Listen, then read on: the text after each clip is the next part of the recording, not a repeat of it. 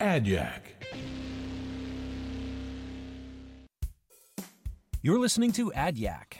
Yack is the official podcast of the AAF Greater Lehigh Valley Ad Club. Our mission is to inspire creativity and enhance the professional development of the advertising and marketing communities where we live and work. I'm your host, Bill Childs, and I'll talk with artists, designers, writers, directors, photographers, along with those who work in a creative capacity. Our aim here is to serve as a creative resource to help you stay informed, entertained, and above all, inspired. But first, I want to thank ASR Media. We appreciate your support and collaboration.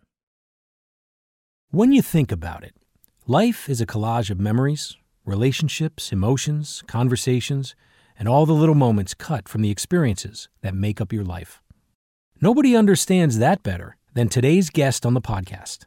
Stephen Kroninger grew up outside of Allentown in the sleepy burb of Orfield, Pennsylvania, and spent his formative years studying commercial art at Lehigh County Votech. While there, he met a charismatic teacher who was instrumental in helping him understand that an art career was something young Stephen may want to consider. After college, he headed straight to New York City and has never looked back. Stephen is a provocative collage maker and illustrator whose work has appeared in major U.S. and international publications. And he is also the author-illustrator of 3 award-winning children's books. He's worked with 80s rap group Public Enemy and comedian Chris Rock, and his art has graced the cover of Time magazine on 4 separate occasions. Kroninger's illustrations have appeared in nearly every major newspaper and magazine in the United States, and in many publications worldwide. Kroninger's work was the subject of an exhibit at the Museum of Modern Art in New York City, the only time the museum devoted a one-person show to an illustrator. His artwork can be found in the permanent collections of the Museum of Modern Art, the Library of Congress, and the National Portrait Gallery of the Smithsonian Institute in Washington, D.C., among others. We yak it up on many topics that include his unique creative process, how he allows for happy accidents in his work, and the only advice his father ever gave him that turned out to be life-changing. Here is my Yack with the incredible Stephen Kroninger. Stephen Kroninger on the podcast today. Thanks for being here, man. I really appreciate this. Thanks for having me. How are you doing, by the way? How am I doing? I'm good. For a guy my age, I'm okay. Good. I got to be totally honest here. I am very excited to talk to you because we share something that you may know about. We shared a teacher, different times, a Mr. Bruce Silvernail at Lehigh County Votech. I know that's where you went. You studied commercial art, right? Right. And I was there from 1980 to 83. And I heard this story from a mutual friend of ours, Mr. Peter Gorniak, and he told me that you said you credit Silvernail with saving your life. Yeah, that's true. So I need to hear more about this. Altering my life. Yeah. Yeah. Well, so I went to Parkland High School, and I was kind of an angry young man because I was terrible in math. So I was treated like I was stupid at Parkland. And I was kind of, I was very sarcastic and very antagonistic and stuff. That was kind of the reaction. Sure. So I got into Bruce's class 3 to 6 at Votech. And the night class, when they had night classes there. Yeah, I didn't have to be to school, regular school, Parkland, till noon. Oh, so okay.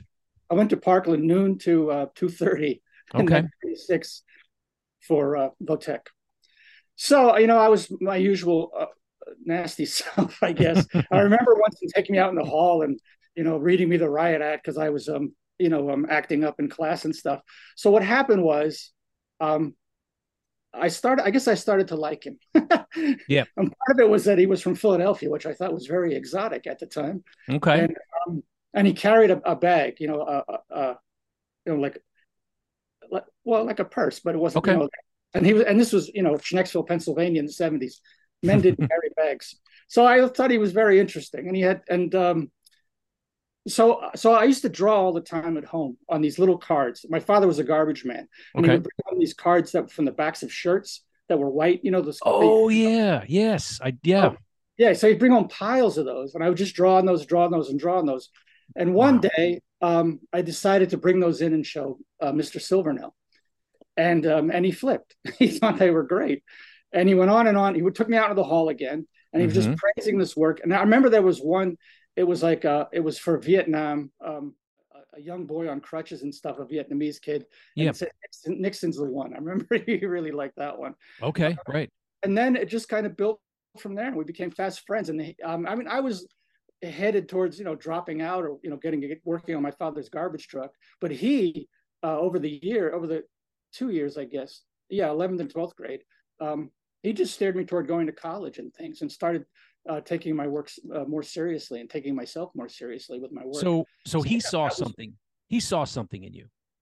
yeah. And then we became like great friends. I mean, at one point I had to go to the hospital, Mm-hmm. and every night when I was in the hospital, he would come and have dinner with my parents to find out how I was doing. I mean, we became that close. Also, Wow. because of the college thing, he he went to Temple University, and he thought Okay. Tyler School of Art, which was Right. in the mid '70s was the art school. I mean, I really don't know anything now if it is or not, but Mm-hmm. then it was the art school, and he had me apply there. I never thought I would get in. He drove me from Allen Orfield down to Philadelphia to go to the school, Okay. and I got into Temple, into Tyler, Mm-hmm. and but my parents couldn't afford it, so I ended up going to Kutztown. Which has a wonderful program, by the way. I mean, Kutztown, yeah, Kutztown does a the tremendous job. Sheridan School of Art. Yeah, I had Yeah. great art teachers there. I just Wow. wasn't cut out for the other class. I mean, I had no discipline, like, and you had to pass math, so I knew I was never going to pass math. So I knew, like, I had to get what I could out of Kutztown, but I knew I was never going to get a degree. So did you get a degree from Kutztown? No. And Interesting. Okay. Wow. funny thing is that years later, um, one of the professors there put up my name. They wanted to give me an honorary degree, Mm-hmm. but the president of the college at the time looked at my transcript and he just went, no, which means they didn't understand what an honorary degree was. But Mm-hmm. yeah, All right, this is interesting because Bruce Silvernail was instrumental for me as well. I remember 10th grade, I was in his class at Lehigh County Votech, and he would kind of come over to my desk when I would be kind of doing my thing, and he would say to me, "What do you want to do next year? Like, what are you going to do?" I said, "I want to go to commercial art. I want commercial art." He's like, "Okay." He's like, "Well, I'll make sure you get 100." And I did, but he him seeing something in me made me want to like do better. I want to be better than just kind of. And I knew I wanted art as a part of my life. I just didn't know how it was going to manifest, right? But Silvernail, and let's be honest here, was an acquired taste. he he was, right. He but he was didn't. our taste. Yes, correct. When he liked you, he really liked you. And Yeah, he did yeah. not suffer fools. Like there were kids in this class that, I it's funny, I teach now at LCTI and I'm teaching the class we were both in. I'm teaching commercial art. And I love it. It's great. It's total full circle moment for me. But when I think back about Bruce and just how much I just liked the guy, I admired him, and I know a lot of other students did not. They were not on his program or his wavelength, and I just Wasn't thought, the well, area. He wasn't yeah, the area. yeah, right. He was like a He fish wasn't out the of water. people that when you came up in school, he wasn't the people you normally saw as teachers. Correct, and I love that. That's what I Right, loved about him. He just was. He was. I mean, I think he was quirky. He was right. quirky. He was different. He was fun.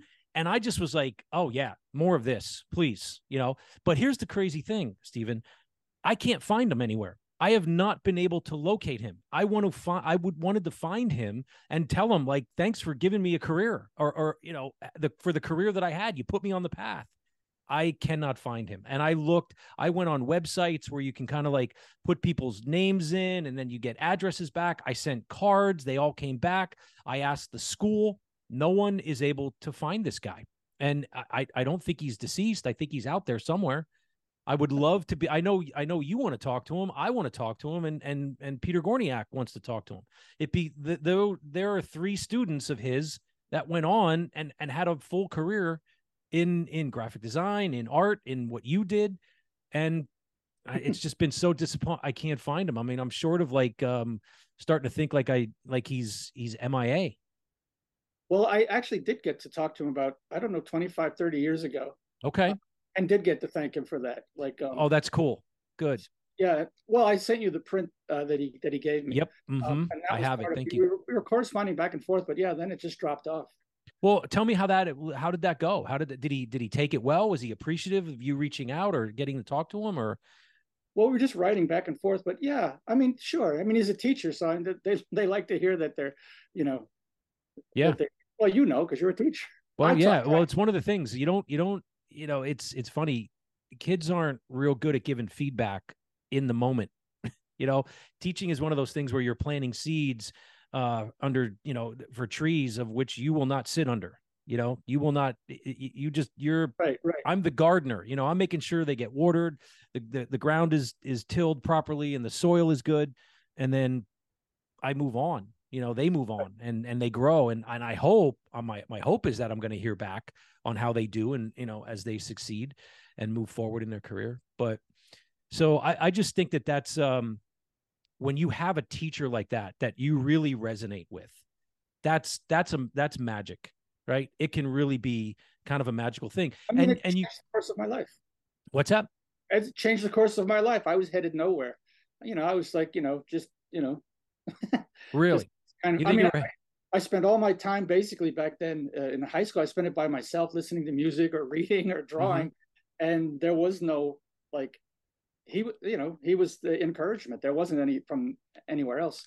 Well, there was some from my high school art teacher in that he was like an academic painter and older, Mm-hmm. and he kind of looked at me with like a funny eye. But he did once give me, after seeing my sketchbook, he gave me a book of Peter Bruegel of etchings, the Seven Deadly Sins. And I Okay. thought, well, okay. And so, yeah. So he let me take it home, and I kept it for a while. And then I eventually bought a copy for myself. But I thought, like, okay, in his way, he was Mm-hmm.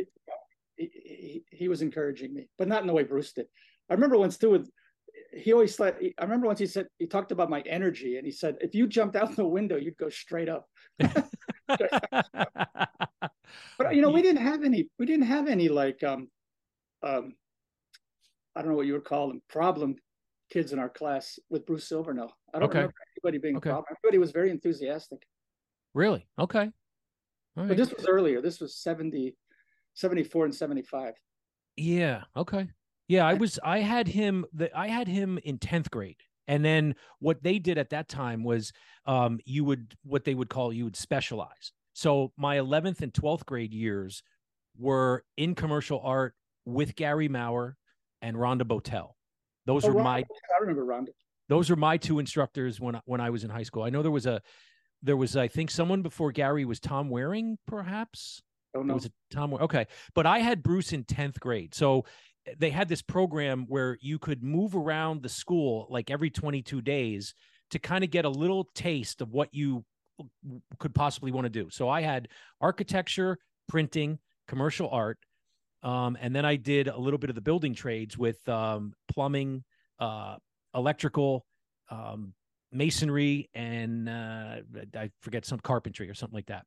And I remember my one electrical teacher says to me one day, he says, "Hey," he says, "you're pretty good with this electrical stuff. What's the deal with that?" I said, "Well, my dad's an electrician." He's like, "Okay." He's like, "What do you want to do?" I go, "I'm going to go into commercial art." And the color drained from his face. He was mortified. He was like, "Commercial art? Why? You're not going to make any money in that." And I'm talking about this, and it's over 35 years ago, 39 years ago. Like, I still remember him. That felt so defeating to me. He just pulled the wind out of my sails, you Yeah, know? he has it. Like, teachers need to understand how powerful their words can be to somebody, you Well, know? they're in their own worlds. You know what I mean? They're not in our world. Right. Where so we're talking about Bruce was in our world. Right. Right. I'll tell Well, you a we funny just go ahead. story about because I had Bruce the whole time, and Mm, you mentioned Rhonda.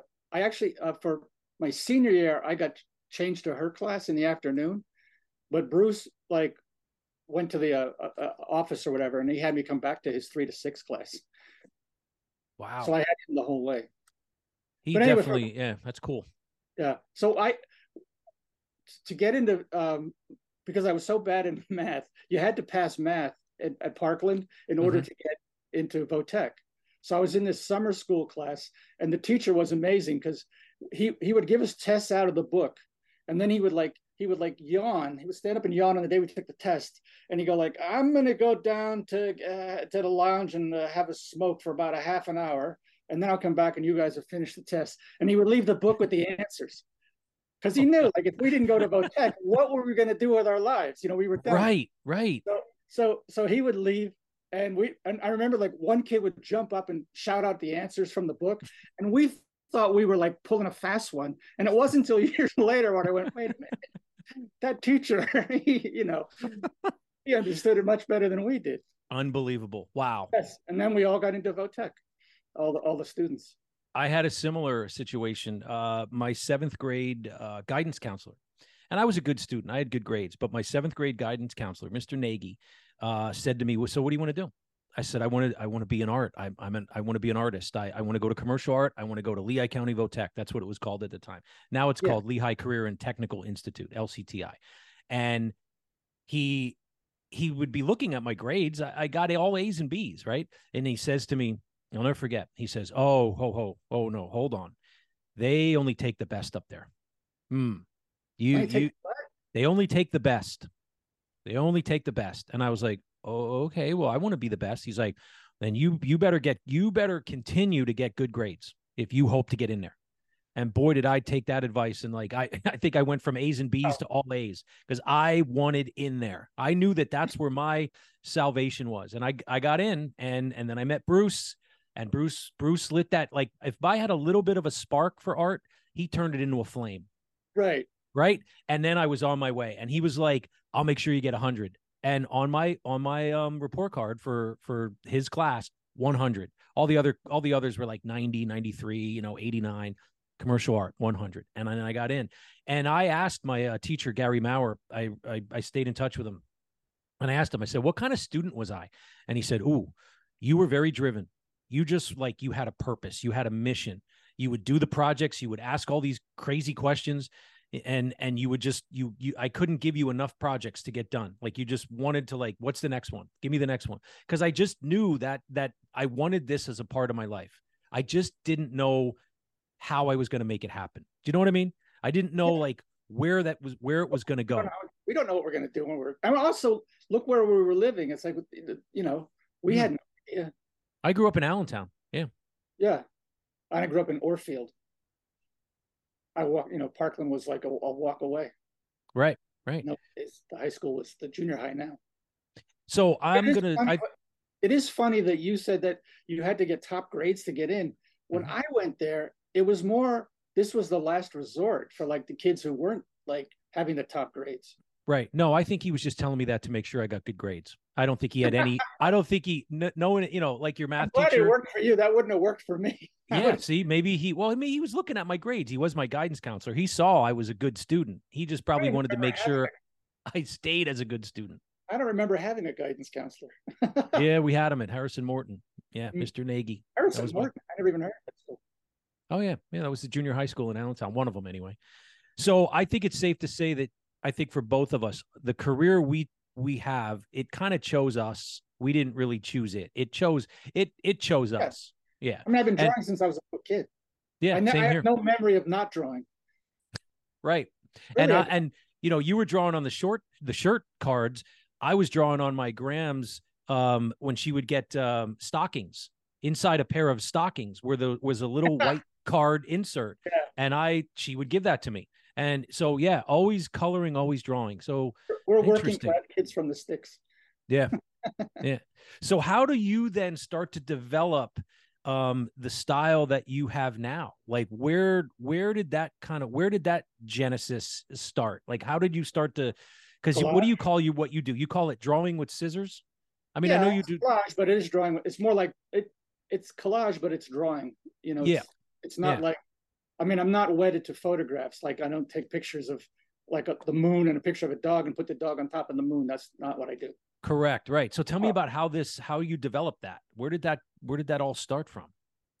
Um, that's a good question. I don't know. What happened was the first collage I did was I was invited to be in a show. This was back in the 80s. It was an anti-nuclear bomb show at a gallery with really big names, and I had no name. I was just starting out. Okay. And I was doing a drawing for the show, and it just wasn't coming out right. Okay. So I started cutting up the source photographs, and Really? made it into a collage, and it was really popular at the show. And it kind of, when things are popular and people praise you, you kind of keep exploring it. But then one thing, I used to just draw these characters, these collage characters, and put them on my table, and then I would wipe them off. And it was pretty much, I guess, my wife, who was just like, no, you need to glue those down and send them around. So that's what happened. That's how that started. Then I started getting to the New York Times and all these other papers and stuff. Yeah. And the Village Voice. Actually, the Village Voice was the first one to publish one of my collages. Okay. They're very distinct. Thank you. Yeah, and they're very cool. I mean, they're just fun. They're just fun to look at. They're very cool. And I was, you said something once really, really resonated with me. And I just told my art class on Friday about it. You had said that sometimes when you get offered a job, if you feel like you can't do it or that you're a little unsure, take the job, take it, because one of two things is going to happen. Either you're going to botch it and they'll never call you again, or you succeed and now you have a client. Right. I love this. This is great. Can you That's talk absolutely true. I mean, a bit more about that. I've always gone by that. I mean, there's work that I was asked to do an animated piece. I don't know how to do animated pieces, but I said yes, and it turned out really well. So I got more animated pieces. Was that for the Public Enemy video? That was Public Enemy, right? And I remember the director. It was in my studio on top of a table. They had the camera set up, and the director said to me, and he was shooting the cells that I had made, and my crew had made. And I remember the director saying, "Is this going to work?"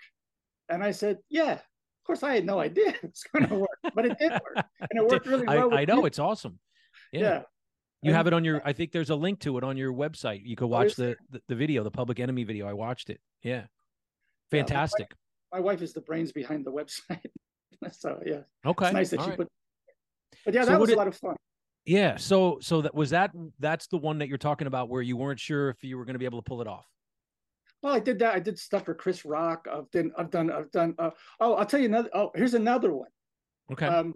I was called by Nickelodeon to do some pieces for songs, music for aardvarks. It was called. The guy who did the songs, and the art director is telling me. He said, "You know what? I like that. I saw in the Times this piece you did, where you had your collage characters, but in the background you had these pencil drawings." And I said, "Oh, you like those?" And he said, "Yeah." I said, "Oh yeah, I can do those." Here's the thing. I didn't do that thing in the Times, but I did them anyway, and they turned out really well. And I did a whole pile of them for Nickelodeon. But I have no idea who did those collage pieces with the drawings. But if it looked like my collages, I felt, okay, it's okay. Right. It's funny. Neil Gaiman talks about this. He did a communication address for a college in Philadelphia. I can't think of which one, but he talked about how early when he was starting out, he would tell companies or places that he wrote for, magazines, that yes, I wrote for GQ, I wrote for Playboy, I wrote for Rolling Stone, when he hadn't. And they would give him the job because he was a good writer, and he wrote. And then what he did was he made sure that he went back years later and wrote pieces for all those places that he said that he did. As kind of like a penance, right? To kind of like, okay, I am going to write for those magazines. Here you go. I wrote. So now it's true. Listen, I love this. Artists got to break rules. You got to. Yeah, there are no rules. That's how I always looked at it. There's that too, right? There are no rules, or the rules are meant to be broken. That's the only Picasso, right? Picasso says, learn the rules so you know how to break them properly. Yeah, and ignore them. So here's a question I want to ask you about. Oh, wait. Go ahead. when I was just getting started, there was a song by Elvis Costello called "Clown Time Is Over," Hmm. and it had a great line that became part of a mantra with me, which was like, "While everyone talks and talks, somebody's watching where the others don't walk." And it's like, yeah. And I always tell my kids, if Mm, you see the crowd going in this direction, you go in that direction. you know. right. I like So that. when I was starting out, everybody was drawing. Everybody, it was all pen and ink and stuff. And so, collage was wide open. I mean, there were collages from the 70s, but not what I was doing, not drawing. Right, right. I think the big thing in my day was airbrush. Oh, yeah, in the 70s. They Yeah. even had airbrush in, which I never could master at Votech. And Bruce Yeah, I Silvernail's never class. got to use it. I never got to use it. I wanted to, but I don't remember. I just thought it too complicated. It just Yeah, me too. looked like I'm algebra a to me. It I was like could I never can't. say that. But there was one kid who was really good at it. Yeah, That's intimidating and then in it a just, class of, it ends up as a filter in Photoshop, and now you can airbrush in Photoshop. oh, yeah, yeah, yeah, yeah. You know, no. What I wanted to ask you was, where was the connection, or how did you get your head around going from Orfield to New York City? Like, how do you what was that mindset? I mean, talk to me about that a little bit in terms of like, being in Orfield and thinking, all right, I got to get to the city. And I know a little bit about the story where you went and you moved into an apartment with someone that was already in the apartment because they were going to be Oh, yeah, leaving, right. right? So, just talk to me a little bit about what did your parents think about you wanting to go to New York, or any of that kind of stuff?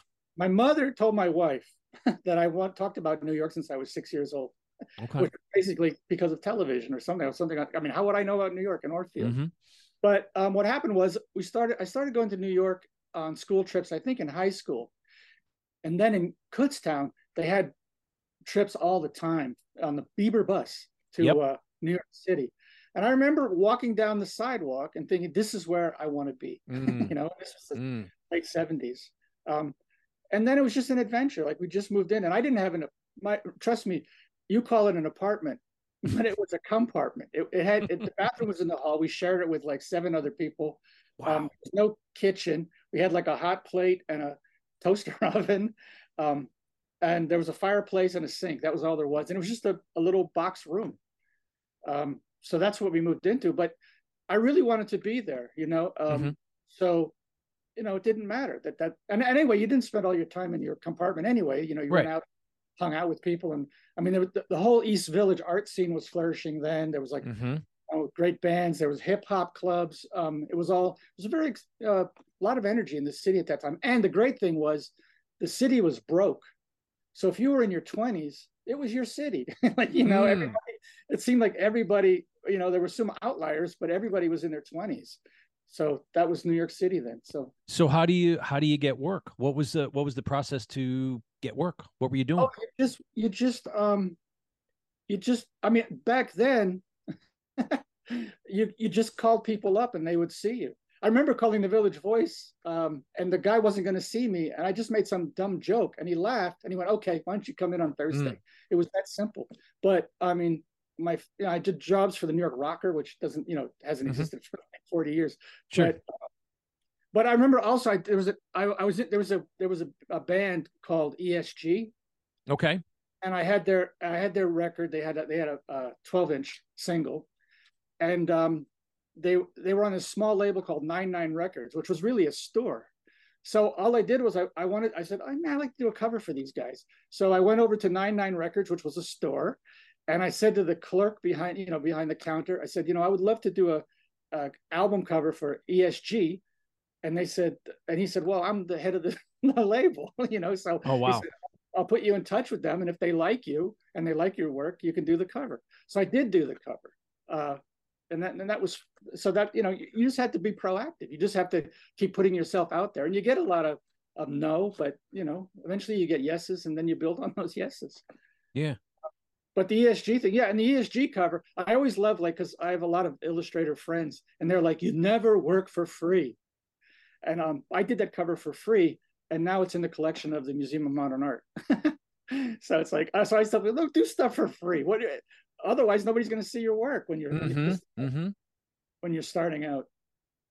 So it's interesting. Back then, I would imagine you'd have to haul your work around like in a Yeah, portfolio, yeah, yeah. Portfolio. right? Imagine The same that. Now, portfolio you took to schools. You.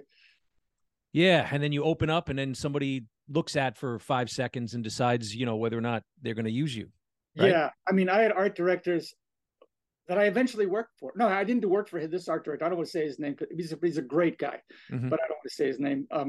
But he looked at my portfolio and he was turning the pages and he went, "I don't like collage. I don't use collage." But eventually, he didn't use me in at the paper that he worked at, but he did publish me in books. Yeah, Okay. So how do you, one of the things that I struggle with, and even to this day, rejection, right? So in those early days, it's just how, part of it. It's okay. all. I think of it. It's like actors that audition or something. I mean, it's Mm-hmm. a kind of entertainment. So yeah, I mean, it's very competitive.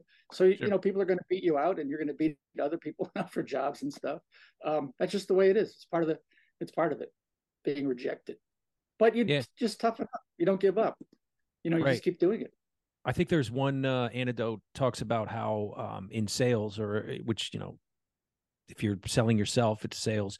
Um, for every 10, uh, you know, calls that you have, 9 will be a no, and then there'll be one Right. yes, Right. right? And but that one yes could lead to multiple other yeses. It could lead down another road, or other roads, that one yes, right? Right. So And yeah, so and I had years of no's. yeah, Years of no's with spotty, like getting stuff published here and there. Um, and you probably had no's from people that ultimately became yeses. absolutely. Yeah. Talk to me about that MoMA exhibit you did. It was a your one Yeah. person show you did. That's really awesome. It's Talk the to me only about that. it's the only it's the only show of an illustrator in the entire history of the museum. There was Wow. over 72 pieces, I think. Um, yeah. What would you like to know? How it came Just about, how or it came about, yeah, and how that felt, and what your experience with it. well, how it came about was that I did a piece for the village. I did a piece for the Village Voice, and then there was a gallery on 83rd Street across from the Met that did a show called Masters of Collage. But Mm, I wasn't one of the masters. But they asked me to be in it, and they had like some contemporary people in the back, but it was all like Kurt Schwitters and Hannah Hoch, like all these giants of collage. Joseph Cornell, like those kind of people. okay. So, um, and where my collage was back where they cut the mats. So like there was like mats and mat knives and stuff, and then our work was hanging on these walls. So a curator from MoMA went to that show to look at Joseph Cornell or whatever, or Kurt Mm, Schwitter, and he went in the back. And then I got a call asking me if I wanted to put a piece, or if I would sell them a piece. No, yeah, sell them a piece for the collection. okay. And I said, yeah. And So he came down to my studio. Actually, he came down to the studio the day of the funeral of a friend of mine. So I came from the funeral to Mm, my whatever, and he started putting my work out on the floor in my studio. And he went, "I think we have a show here," and wow. that's how it started. Wow. Well, was that a That's how it cool happened. experience? I mean, I imagine that'd be a Oh really cool yeah, it was. experience. I mean, because it's completely unexpected. I never expected to have a show at the Museum of Modern Art. How long did Never. it That was last? although things were changing. I would like Keith Haring and other people. Things were changing in that people that did illustration were also fine art. So it was seen differently at that. It started to be seen differently when there Yeah. was crossover. Where before that, it was very cut and dried. Like if you did illustration, you are not invited into the fine art world. You're not welcome. But Right, right. that changed like in the 80s. I think with the whole East Village art scene and stuff. And they were doing a lot of cartoony stuff, like the artists in the East Village and things. I think that's why it changed. So how much would you say timing played a role in kind of how you did? It seems like you kind of caught a wave. Yeah, it's completely timing. It's completely luck. It's completely accidental. I mean, I had the work, Mm-hmm. show Right. them, Right. but yeah, it was completely like this this curator walked into this gallery, went into the back and saw a collage of mine and liked it and wanted to know if he could buy it for the collection or buy one for the collection. It's like that's complete luck. That's I mean, you know, Yeah. Yeah. I partly I because know I wasn't exact. part of that gallery. The woman who ran the gallery called me to be part of her collage exhibit. Otherwise, I had no idea who she was. I had no idea what the gallery was. So this was the first time I was in this gallery. Yeah, I Yeah, tell you, I think about a lot of that because it's almost like, you can have all the talent in the world, someone still has to see it and kind of right, champion it, right? So right. it's like Everybody. how do you prepare for that? How do you make sure that those people, but I guess you just by what you're saying, by putting yourself out there, That's being it. willing to Putting kind of it out there. yeah, kind of do some stuff that might be, maybe no charge, and just to kind of get your work seen, and Yeah. right time, right place. It's the whole like, don't say no to anything, so that your work is out there and so that you're doing like a great body of work as well. Not, I don't mean great as in Yeah. fantastic work. I mean a large body of work. It's one of the things I find fascinating being a new teacher and working with these young artists, up and coming artists. I have some really talented kids, and I can see it, as being in the field for 40 years, I can see, I can kind of see their path. Like there is some talent here, and they really struggle with compliments. This younger generation, like when I give someone a compliment, I don't do it just because I'm the teacher, right? I'm doing it because I want to share my thought with you, and it's authentic. It's coming from a pure place, and they don't know how to act. Like, and I'm thinking, like, what is going on here, right? Where they're just not comfortable with hearing someone resonate with their work. What I think that part of that is because I think about it for myself. Like when people tell me like they really like my work or whatever, it's because I live with it. So it's like Yeah. and I do it. So I don't think it's that special because it's just me doing it. So when somebody says they really like it, you're kind of like, oh, okay, thank you. But I mean, that I'm is the, told, like yeah, not good about compliments.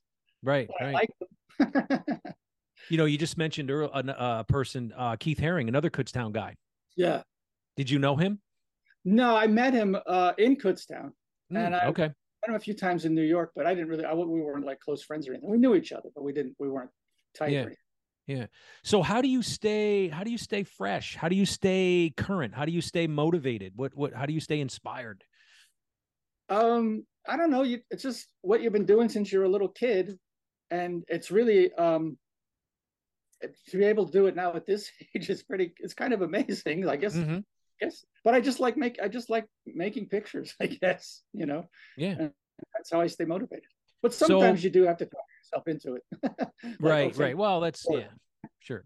The dedication. So yeah. what do you think would have happened to you had you not found art? What do you think, or out art found you? What do you think would have happened? I You would ever have think probably, about that? yeah, I would probably take it over my dad's garbage route or something like that. I mean, my father, yeah, What was yeah. that piece of advice your father gave you?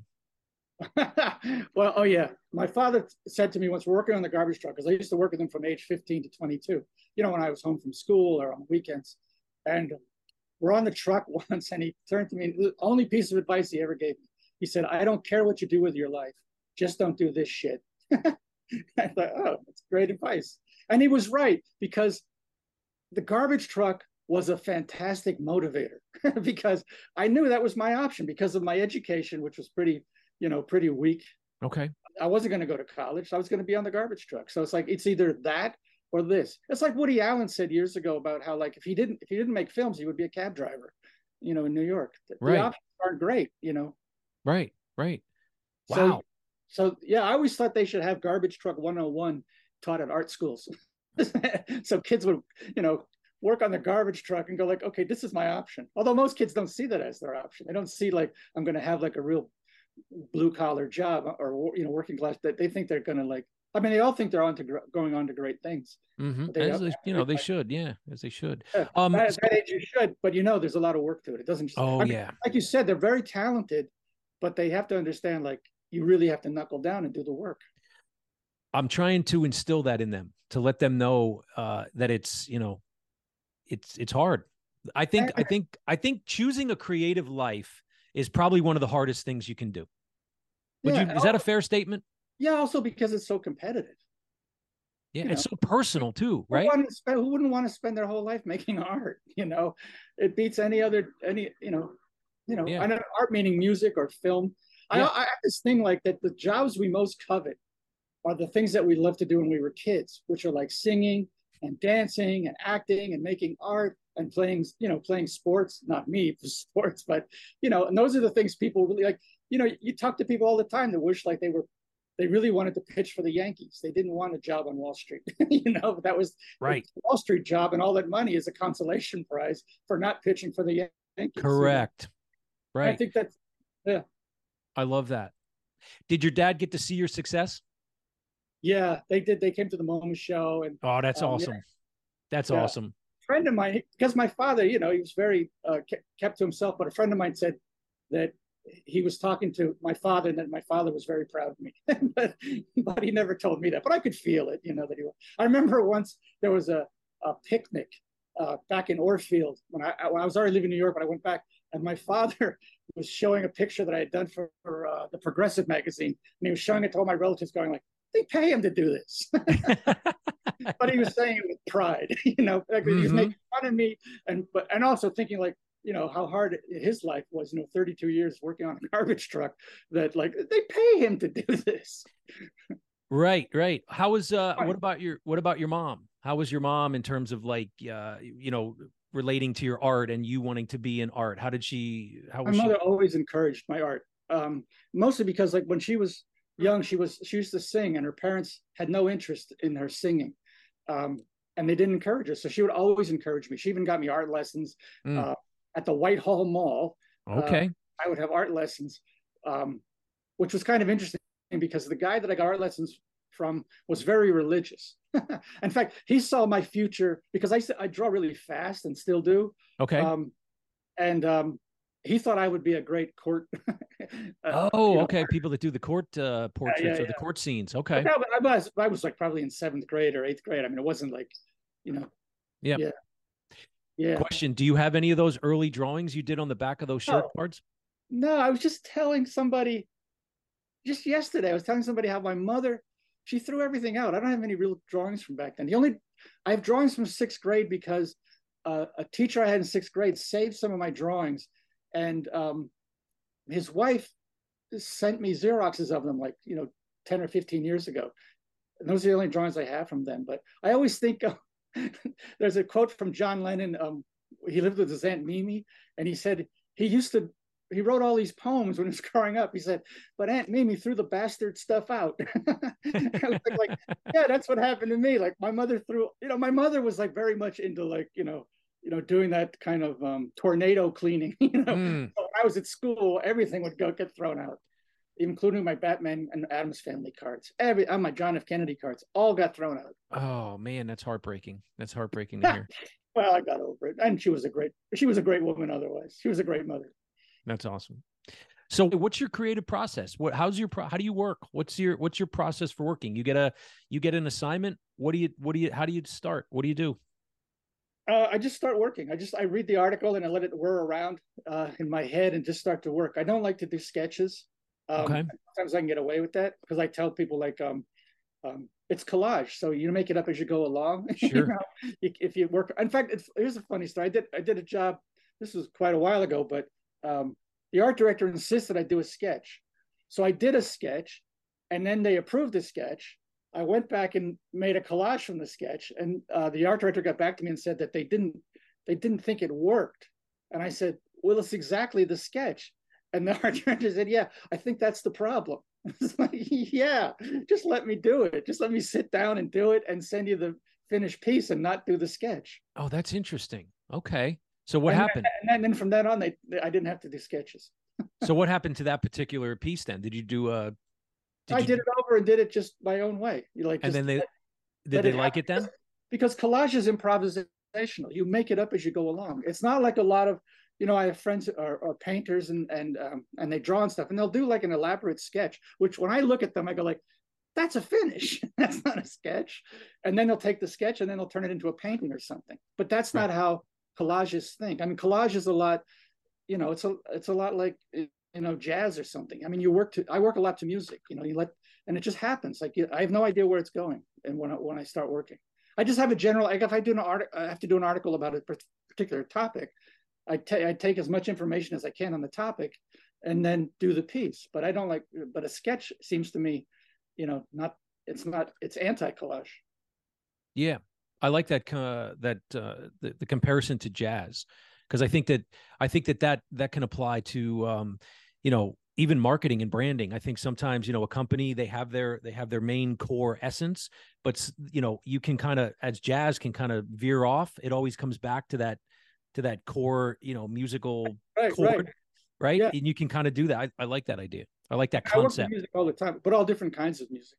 Yeah, yeah. I What's mean, your one favorite thing kind? that changed my direction as far as collage was just going to hip hop clubs and listening to like um, Grandmaster Flash and the Furious Five. And I remember that, well, there was a record, which you probably know, Grandmaster Flash, The Adventures of Grandmaster Flash on the Wheels of Steel, which is Mm-hmm. just him, like, turntabling. I Yeah, used to work to that all the time. I still do. Once in a while, I'll put it on. And I work to a lot of DJs and stuff. I mean, when I I was worked going to with, say. the reason no, the reason I worked with Public Enemy was because I wanted to cut my images to Hank Shockley's music, who used to Mm. chop up music before lawyers got involved, and he couldn't do it anymore. But yeah, I was going to and I say, got what's to the meet best him. By the music way, to? I got to meet him when I Uh-huh. worked with Public Enemy, and I got to thank him. I also got to thank Grandmaster Flash, but I think I just confused him.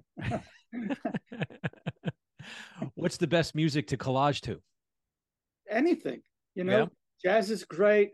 Um, Anything. I mean, I listened again, having a garbage man for a father, and because I was into music since about fourth grade, my father used to bring home records from the trash. So Mm-hmm. I would listen to classical music, rhythm and blues. I would listen to rock, whatever he brought home, like all these, garage rock, which I didn't know was called garage rock at the time, but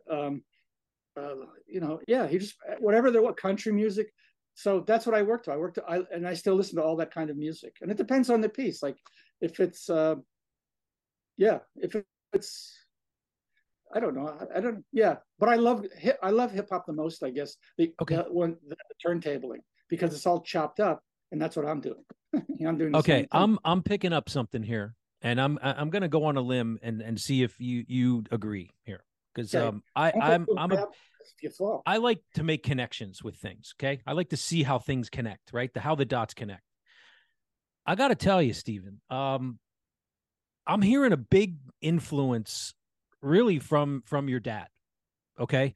Because you just told me he's bringing records home to you. You Right? got to work with him in the truck to Yeah, see what the alternative would be. He's telling you, I don't care whatever you do, don't do this shit. Do you see and feel this influence of like really how it kind of shaped you? and the other thing about him is that he was funny.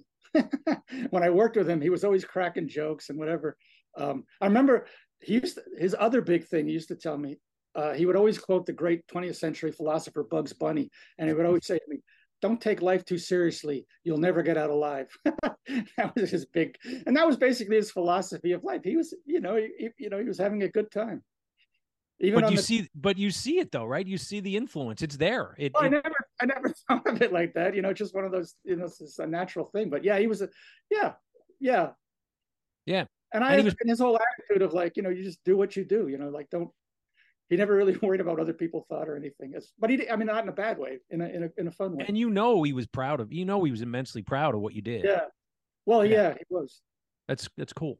I remember once he was telling me with his tongue in cheek, after I was already having success in New York, he said, you could have had the garbage business. I was like, yes, Dad, I know. I'm fascinated by this process of you kind of being in the truck and kind of almost seeing where your future could have been, and you saying, nope, I'm going to take a different path. And it's Yeah, well, almost like, it was just like that's all. Like, yeah, right. It's like all they could do was make pictures. That's all they could do. Um, so it was either that or the garbage truck, and I preferred making pictures. give me And a when quick okay, I was going to say, give me a quick list of the magazines you've done illustrations for. I mean, oh wow, just everything. Time, the New York Times, Wall Street Journal, a lot of women's magazines, um, Esquire. I mean, pretty much everything. I mean, every magazine you can think of, pretty did you do much. stuff And for Entertainment Weekly? oh, I did tons for them. I That remember kind I got to okay, this is interesting. I remember seeing those your collages. I didn't know they were yours, but I always was drawn to them. I just thought, who is of, right. doing this? This is so funky and cool and weird and odd and just Yeah. I loved like it was in I was reading that magazine every week or whatever came out.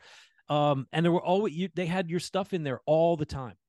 Like it Yeah, was talk about luck. That was just a great time because the art directors for the Entertainment Weekly came out of The Voice, so oh, they had okay. a whole different stable of illustrators that they liked, and they were all like, you know, like you just said, they were all doing kind of very different, weird, Yeah. and it was great because they just let them do it. One time, an art director though from Entertainment Weekly, and he was saying this because he thought that I would disagree, but I actually agreed with the person who wrote the letter. But they were lamenting that they use so much illustration. They said because we really want photos of our favorite stars. We don't want like caricatures. Oh. No, I And I love thought, those caricatures. They're so fun. oh, I I'm mean, they're glad. just yeah. And there was a lot. I mean, there was Philip Burke. I don't know, you know Philip's work. He did stuff in Mm-mm. Rolling Stone on the No. contents Mm-mm. page. Oh, Mm-mm. brilliant caricatures. I mean, there was just I probably lots would of know the different. work to see it, but I might not know the name. You know, I don't It was associate the name. Yeah. it was ubiquitous, and yeah, I mean, there's a lot of people like that, just doing different things, like pushing it. And Um, am I to understand correctly? You had the cover of Time twice, 3 times. three times the cover of Time. Yeah, That's pretty cool. See now those maybe I more. I can't remember. I think 3 times. wow. Yeah, I remember Peter telling me that. He's like, yeah. And then that was when shortly after that when we became friends on Facebook. Okay. And then we had the Silver Now connection, which I'm Yeah. not giving up. I'm still going to try to find him. And if I find him, I will, I'll make sure Yeah. that you know about I'd it. love to talk to him again. Yeah. She's I think great. it would uh, I mean, he he was like friends with my parents. That's how much he was into like, yeah, you went a lot deeper than I realized with him. That's really cool. oh yeah, yeah. I used to hang out at his apartment a lot. Yeah, I even with even got a hold of his I was talking to his ex-wife and she had told me, she said, I have not heard from him in 25 years. yeah. So, Well, it was funny. She taught at Parkland, okay. and I remember her staring at me when I was in at lunch. Mm-hmm. And I didn't know why she was staring at me. And then she came over and she goes, "You're Steven, you're Bruce Silver's student." And I go, "Yeah." He goes, "Oh," he goes on and on about you. Well, Okay. if you ever find him as well, you need to let me know because I do want I have to no idea. thank him Yeah. for being a positive influence. Because listen, creative people, I'm not going to tell you something you don't know. We can tend to be misunderstood And we're sometimes. hard on ourselves, Hard on ourselves. like I Yep. just said, we do what we do all the time. So we see it all the time. So we don't think it's anything special. And it Right. does take people outside of you to go like, no, you're doing something quite interesting there. And it's like, okay. And with him, it was the drawings, like the endless drawings on the shirt backs. Mm-hmm. Mm-hmm. And yeah. And then when I graduated from his class, there was a summer class. And I don't know if I did this for free, if it was paid, but I was his assistant for the summer class Oh uh, wow. for other students coming in who were going to go on to Votech in the next semester after Mm-hmm. summer. Mm-hmm. That was when I was at Kutztown, I guess, Okay. or just before. So I can tell that I can tell you're still having fun. Oh yeah, yeah. I mean, yeah. So no People always reason to go. end, no reason to stop, right? People say like, "Enjoy your day," and I always go like, "Well, I always enjoy my day. I get to spend it with me." I would think your biggest adversary is wind. That's true, but here's something about that and cats. But Oh, and sometimes cats. I'm doing a piece, and the wind would either blow what I'm doing, or a cat, one of my daughter's cats, will Mm-hmm. jump up on the board, and then I'll look and I'll go like, what that cat just did is more interesting than what I was doing, and I follow what the cat did or what the wind did, and they blow the pieces, and you go like, yeah, that's more interesting than what I was coming I up call with. that divine inspiration. You got to like Yeah, know there you go. when that There you go. happens, you got to recognize, you got to be able to recognize it. And I know you do. Yeah. So, I Well, again, just, it's that improvisation thing where it's like oh, anything, right, whatever happens is good. It happens, but right. you don't overthink it, and it's all in there anyway. So it's all in your head already. So it's going to be Yeah. fun. Wow. That's so cool. So if people wanted to check out your stuff, what's your website? It's stevenkroninger.net. Okay. Just So like STEPHEN. KRONINGER.net. Okay. Yeah. All right. Because, yeah, my wife set up the shop. It's just stuff. And is it true your wife works at Ogilvy? No, she was at Y&R, but she's not at Oh, Y&R. why not? Okay. Freelance. Yeah. Freelance. Okay. So When I two was working creative at- I people. did do work for Y&R. I actually won a gold medal from something I did for Y&R. Really? Society of Illustrators. Yeah. Wow. Okay. It was there. So where do you see yourself in the next 5 years, 10 years? Where Oh, are you gonna keep doing your thing? yeah. I mean, I don't think artists never retire for the most part. I mean, I always think of like, wasn't it Renoir who had the brushes like strapped to his arthritic hands, and Mm-hmm. also like worked when he was blind, and Matisse was sick in a wheelchair and he was doing his cutouts. Yep. In the most part, I don't think artists retire, so I don't think I'll just make pictures. What else can I do? Right. Well, I love your work. I Oh, but love your work. It's fantastic. oh, thanks. And I want other people to kind of see it. So hopefully people listening to this will go look at your website and discover you. And obviously you've had quite the storied career, my friend. Thank you. Impressive. Well, I hope I was interesting. I don't know. Yeah, well, you are, and your work is, and I'm glad that you're doing what you're doing, and I appreciate you coming on Yack and sharing some of your insights and your thoughts. Yeah, this was fun. Thanks for inviting me. Absolutely. Just for this song. No, I'm kidding. Stephen, be well, okay? And I really enjoyed talking to you. I enjoyed talking to you. All right, take care, my friend. All right. Okay. Bye. All right, Yackers. Hope you enjoyed it, because we have many more great conversations planned and guests lined up ready to yak it up. Yack is sponsored and produced by ASR Media. Theme song was written and performed by Dan Ross. Yack is the official podcast of the AAF Greater Lehigh Valley Ad Club. Stay hungry, stay humble. Till next time. This episode of Yack is rated O for, oh man, that was good.